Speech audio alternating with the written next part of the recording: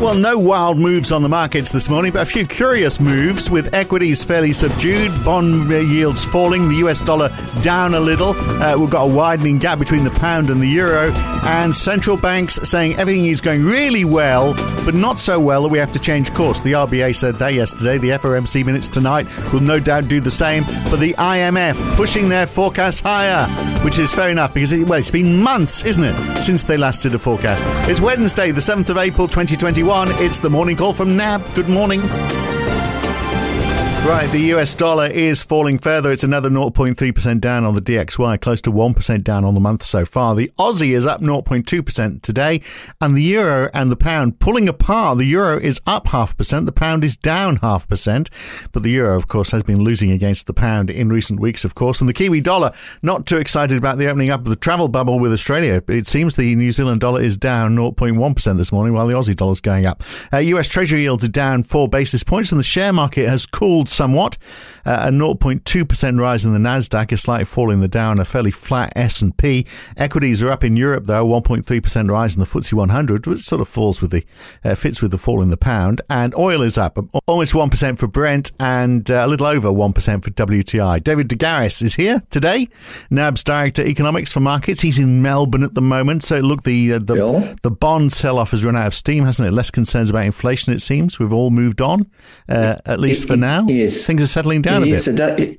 It is, Phil. It's been remarkable. I mean, if you and I think Ray was mentioning yesterday, if you come in and saw those, the jobs report and the ISM services index and so forth, you would have thought bond yields are a lot higher. But maybe they're taking Powell's words to heart, that it's a long road ahead and, he's going to stay the course. And we've seen the market pare back some, rate rise expectations in the US further out in the belly of the curve there. But for whatever reason, we're not at 1.8. No, well, we keep on getting hit with good news, don't we? And central bankers keep on saying, no, it's not that good. It's not that good. So, I mean, let's look at the RBA as an example. The situation in Australia, look at COVID, no local infections over the Easter weekend at all.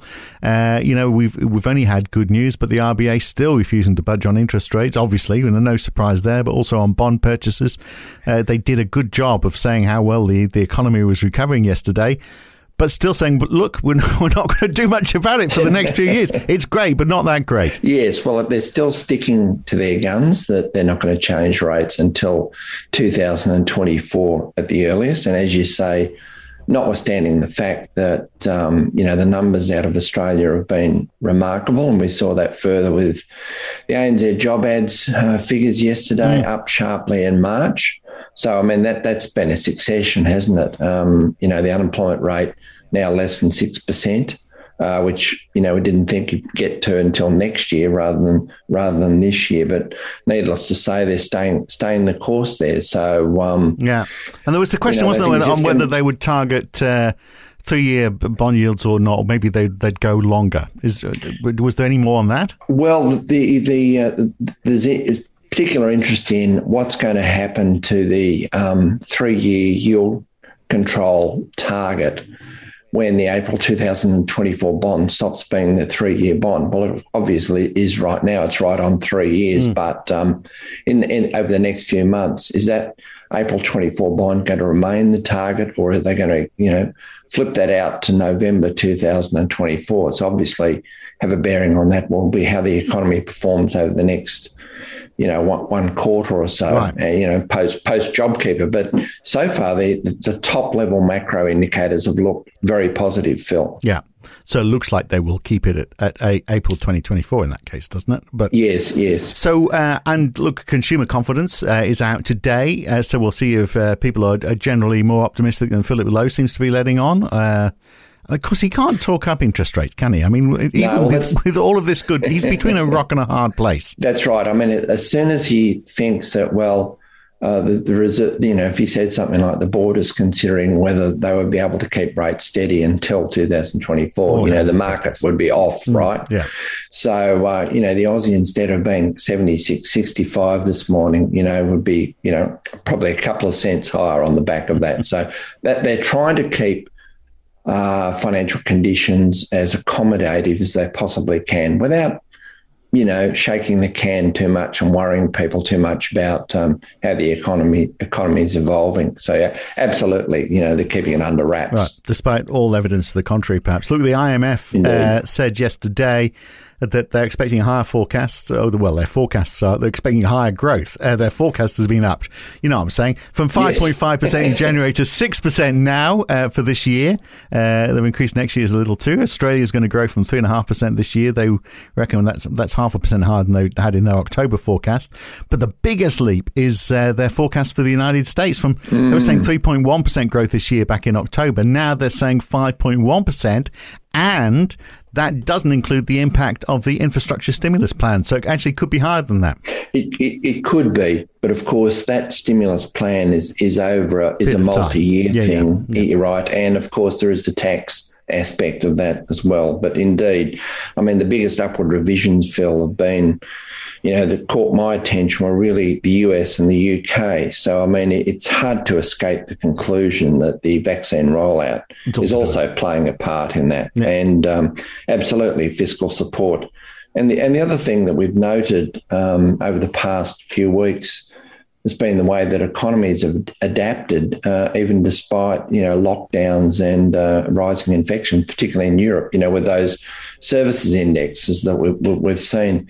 Haven't taken a back step and, in fact, improved a little bit further in March. Now, maybe they will take a back step in April. I don't think the market would be surprised with that. But, the IMF certainly noted, the vaccine rollout as particularly important, and the adaptation of economy. So that's been positive too. Yeah, and the good news continues for the US because job openings, just as we had good job numbers for Australia, job numbers in the United States. I don't know what's wrong with me today. I can't talk English today, Dave. But too early in the morning. So the job openings in the US. We know what you mean. Yeah, exactly.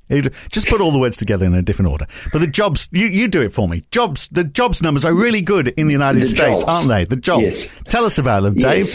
Yes. So these are the job openings. So when you can think about payrolls, that's the growth, the net growth in employment. So that's the function of jobs being filled, less people leaving their jobs for whatever reason. So the job openings part of that took another step up in February. These numbers are always a month behind the payrolls, but it really gives you another inkling of, what's coming down the pipeline. In fact, what we saw with non-farm payrolls last week. So up from 6,915 to 7,099. The market was expecting about 6,900, Phil. So the sectors that really contributed were healthcare, food and accommodation, and retail. Was the strongest since October 2019. So that's really the reopening of the economy there. So, I think the market will be braced for even much better US employment numbers in the next few months. It's interesting, isn't it? There's a very different story just north over the border. The Canadian dollar down almost 0.5% today against a falling US dollar. So the Canadian dollar's down even more than that. That might be something to do with the fact that they've got this big rise in COVID cases there now. Justin Trudeau said overnight that they were facing a very serious third wave. They are getting back to their post-Christmas peak in terms of the number of people infected. And that's because, as you were saying earlier, it's all to do with the vaccine rollout. Just 15% of the population vaccinated there, and they're getting another wave. So that's going to hit the economy. Yes, well, it's, the durability, the sustainability of reopening and economic performance. It depends upon the management, critically, of the COVID crisis. So, it's just an inescapable reality right now. So you mentioned services indicators for Europe. We get the final PMI reads for March for the Euro area. And the UK as well for services. The UK seemingly doing a lot better than Europe for exactly the same reason. 12% vaccinated in Germany. I think they're up to 60% now, they're saying, in the UK.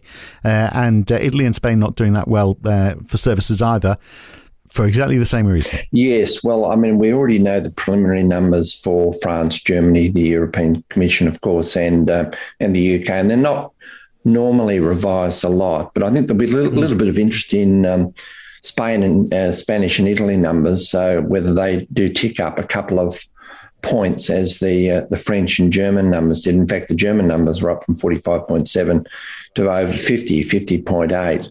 The market does expect the Spanish and Italian numbers to be a little bit better, if less than 50. So I think those will be the main interest there. Yeah. And of course, always looking into the next month, how quickly the vaccine rollout is going. Now, I think the market's giving Eurozone some room here now, seeing that, the vaccination rollout is going to step up in the second quarter. So, but it really needs to, doesn't it? Yeah, so that you can secure that reopening. So have you got any theories about why the euro and the pound have gone in different directions? Is the euro just doing a bit of catch up? And similarly, we've seen a bit of the same thing between the Aussie and the Kiwi dollar as well. The Kiwi dollar down a little. Yes, I think that's right. There are no apparent reasons really for the market divergence of Aussie and Kiwi in the past 24 hours. I reckon the Reserve Bank statement was pretty much, I'd say, as most analysts would have expected it to be, holding the line steady there.